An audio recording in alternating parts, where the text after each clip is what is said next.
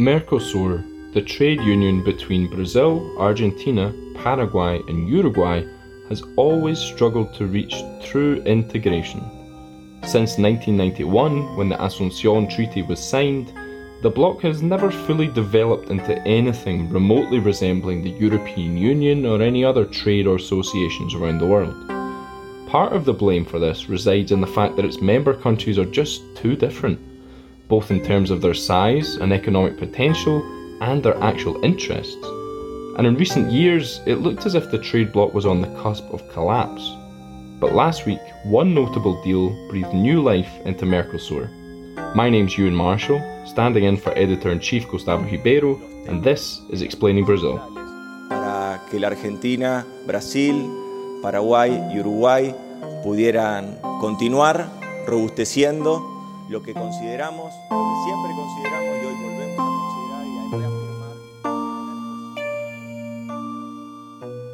reafirmar. André Spigariol, you're the latest addition to the Brazilian Report's Brasilia team. Welcome to the show.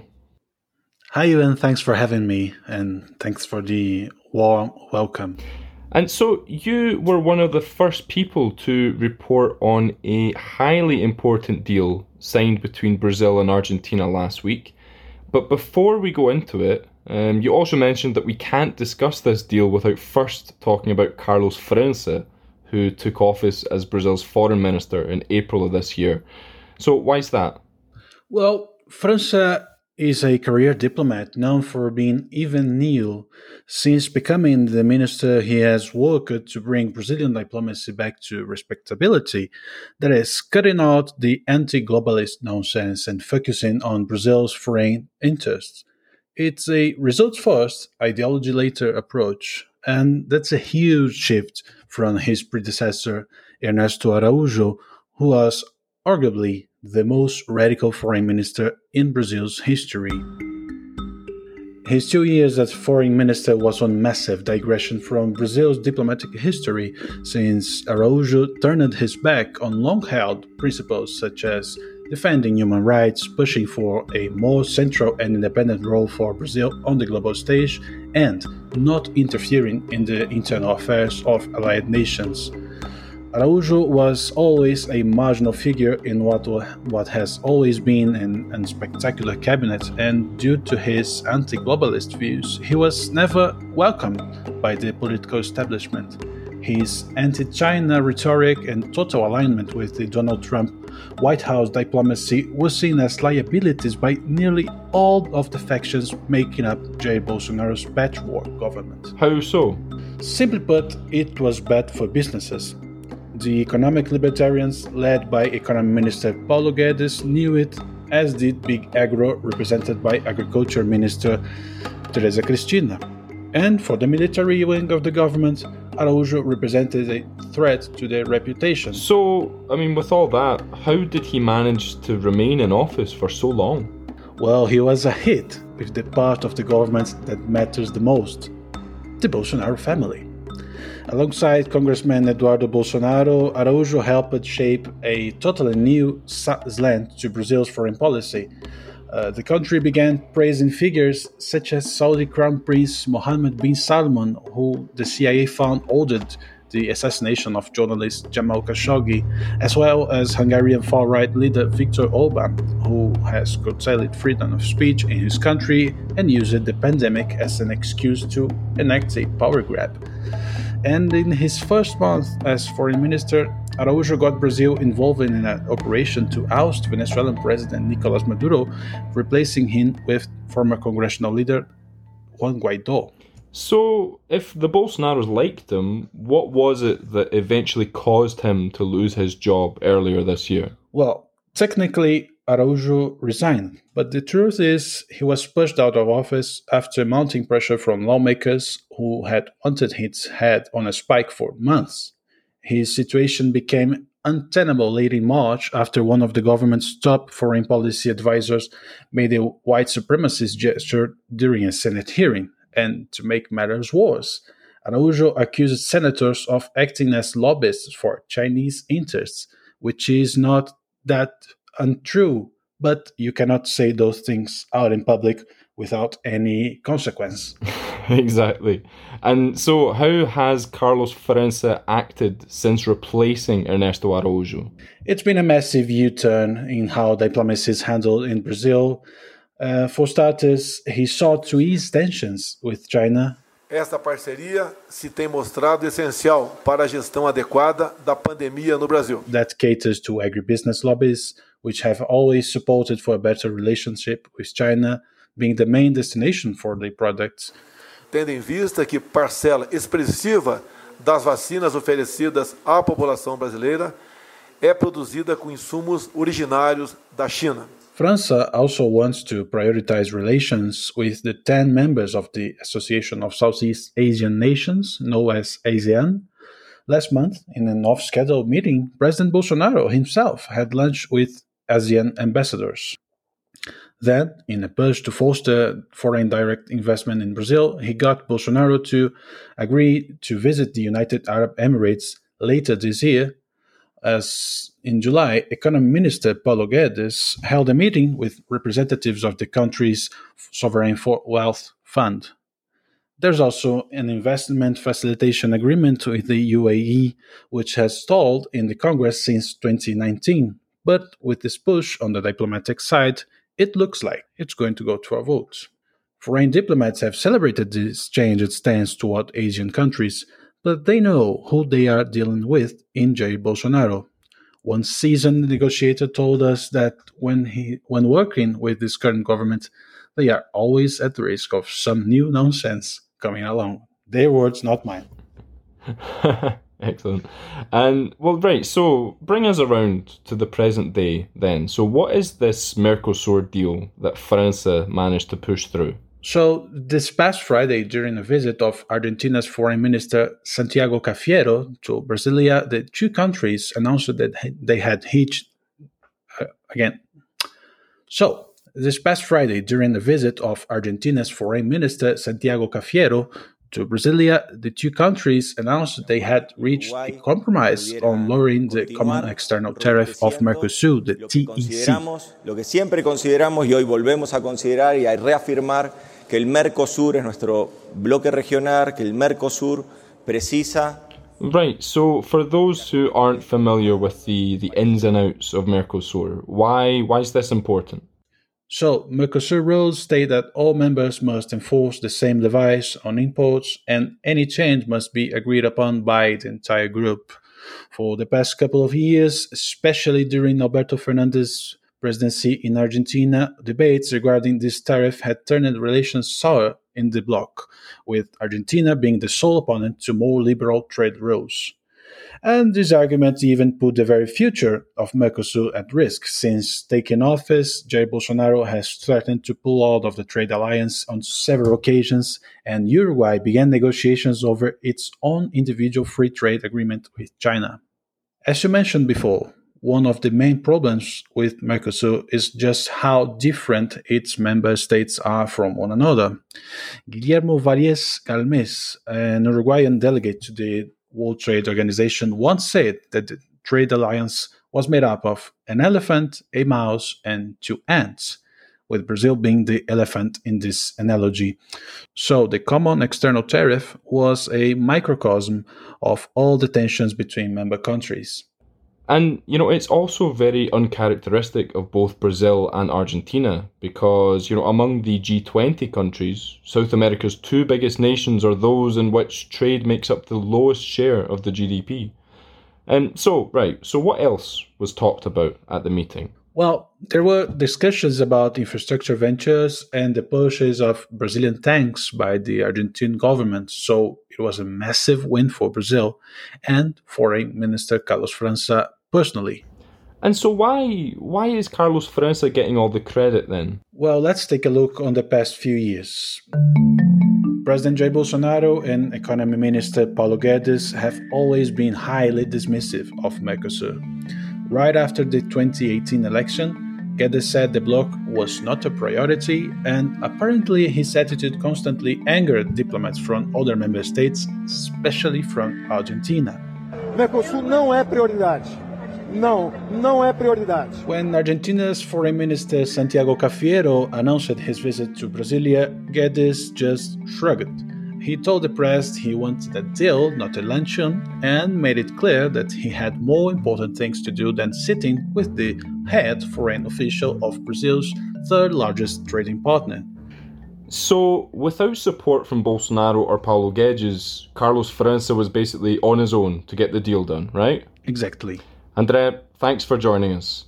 And after the break, we're going to take a hop across the River Plate and see how Argentina has reacted to this deal. We'll be right back.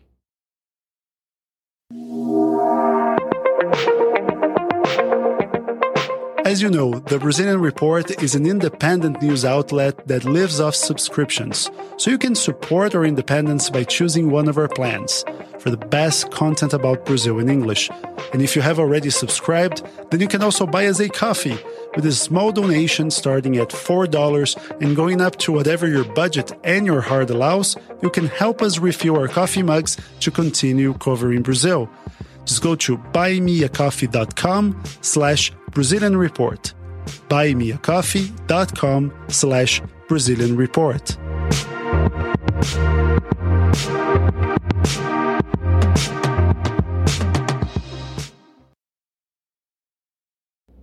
So I'm delighted to be welcomed by Ignacio Portes, the Brazilian Report's Buenos Aires correspondent. How's it going, Ignacio? Hi, Ian. Good to be here.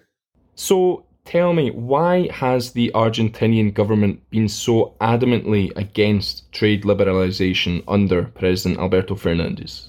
Well, the truth is that there are structural reasons for Argentina to be skeptical of trade liberalization. It has a very vulnerable local industry that depends a lot on protection to survive. The alternative to being within the protective confines of Mercosur is the threat of China, the threat of massive imports coming in with which Argentina is not used to competing at all, and for which it has a very outdated infrastructure, outdated logistics, more expensive costs, and so on.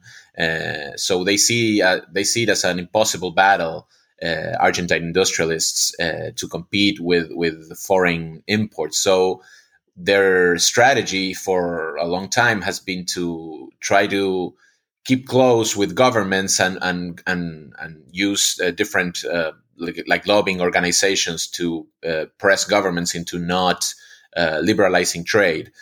So this is one big reason.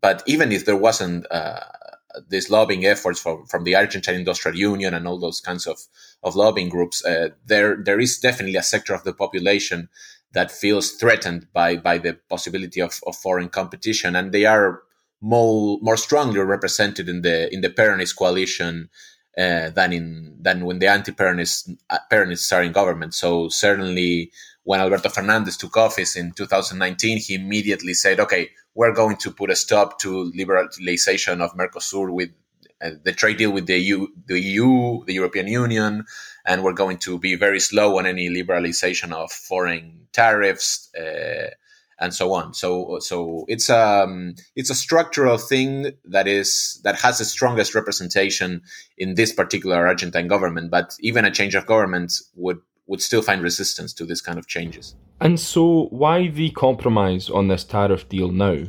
Is it linked to the fact that maybe a more open Mercosur, even something that would be much more open than Argentina would want, maybe that would be better for Argentina than potentially no Mercosur whatsoever? Yeah. This was a compromise solution.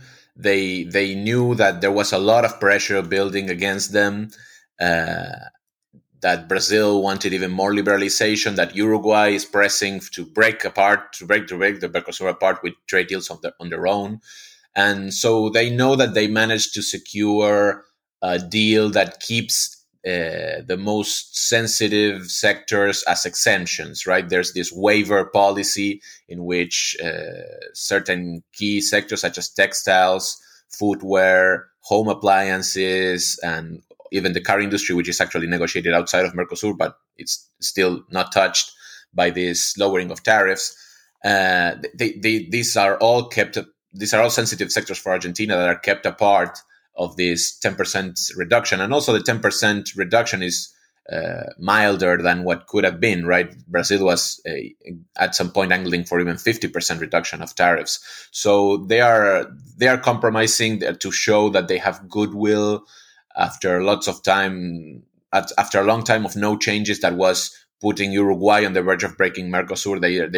They are conceding something to not give up everything. And also, there's the fact that the government just underwent a big defeat in the elections in the primaries, and this forced cabinet changes. And the new cabinet that took office, especially the cabinet chief, is a more pragmatical guy. Let's say that he's more open to really any ideological orientation. So he wanted to show some kind of changes and avoid more conflicts with neighborhoods with neighbors in the build up to the November final election that's coming in a month. So they said, okay, let's concede a little bit and let's be pragmatic. And let's avoid a bigger problem like the Mercosur breaking in the middle of the election season, which would not be a positive for a government that's in crisis. So do you think it would be an exaggeration to say that this deal has breathed new life into Mercosur? Well, it has stopped it from breaking for now, because Uruguay was angling for this for a trade deal that is not allowed under Mercosur regulations. Mercosur obliged all its members, if they want to make a free trade deal, to do it within the Mercosur. So all 4 countries, Argentina, Brazil, Uruguay, and Paraguay, have to band together and sign any deal with foreign actors. And China and Uruguay was saying, okay, we're tired of this. This is not going anywhere. The Mercosur is not advancing with any trade deals, with any liberalization of any kind. We are going to negotiate on our own with China, which is the most scary competitor that you could come up with for the Argentine industry, and probably even for some of Brazil's industries and for many others. Like, competing with China is very hard. So Argentina is conceding something to stop that from now and to try to keep Brazil on their side, right? Because Uruguay is structurally interested in pressing for a deal with China. Uruguay is more competitive. They don't have such a strong, big industry on which so much job creation depends. Uruguay is mostly agriculture and exports and finance and services and tourism and that kind of thing. And it feels ready to compete with China, and it will be ready, or more or less ready, whoever is in government. But it needs an ally. It needs an ally or two in Brazil and Argentina, which are the bigger players in the bloc. So they are finding that ally in Brazil as of late. And Argentina was kind of cornered against them, and Paraguay also was in Brazil and Uruguay's corner, favoring liberalization. So Argentina was at risk of their partners in the Mercosur just getting tired and breaking the trade deal. And yes, they offered this as a olive branch to keep things in place for now, at least. And there was something I found interesting because, this is quite a consequential development for Brazilian trade, but the reaction to the deal here was, it was pretty quiet. That's partly to do with the fact that October the 12th is a holiday, and so when the news broke on Friday, you had a lot of people who were already kind of heading off to the countryside or maybe the beach for like a short break. But what was it like in Argentina? What was the reaction over there? Very quiet too. It hasn't been on the front pages. Sure, the news broke for a minute or two. People talked about it, but mostly, I think they tried to bury it a little bit. They put it on a Friday, on a long weekend, because it's not the most. It shows the government backtracking on some of its positions. So they didn't make a huge deal out of it, and journalism didn't react much to it either. I think the focus in Argentina is on other issues. It's on the elections that are coming in November, and it's on the deal with the IMF or no deal with the IMF, and the economic crisis, and a government that it's in crisis itself. So a 10% reduction in a common tariff, sure, it's news, but it's small news compared to that.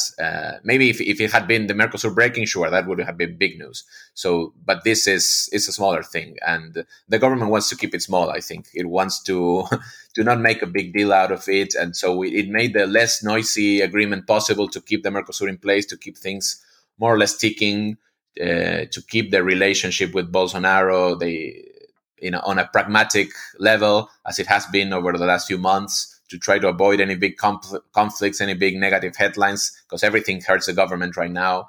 Every scandal, any clash puts it in a more vulnerable position, risking it to lose the Senate completely in the midterms in November. So they're playing. They are having a conservative approach to things right now, to everything. So it wasn't big noisy news. The idea, I think, was to keep it as quiet as possible. And so where do you think Mercosur goes from here, your kind of short to medium term future? Well, I think the question now is who will be the governments after this, right? Because in Argentina, there's the possibility that government will change in 2 years' time. If the things continue to go south for Peronism, they will have someone of the same party as Macri, who was favoring more liberalization with Mercosur in 2 years' time. And so it would depend on what Brazil has on the when they have their own presidential elections next year. Bolsonaro will surely continue to favor liberalization, but Lula, Cardoso, other Brazilian politicians have been closer to Fernandez in many senses. They have that view that we were talking about the industrialists in mind, the Brazilian industrialists in their case.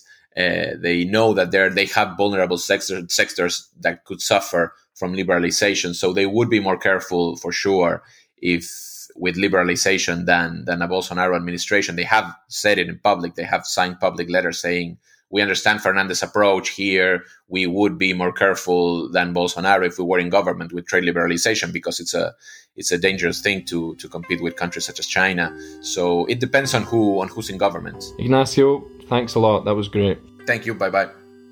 Now, if you like Explaining Brazil, please drop us a 5-star rating wherever you get your podcasts. It only takes a few seconds, but it's a huge help for us. Or you can sign up to the Brazilian Report, which is the journalistic engine behind this podcast. Now, we offer a 7-day free trial, no strings attached, which gives you access to the site for a week without the need to insert any credit card details whatsoever.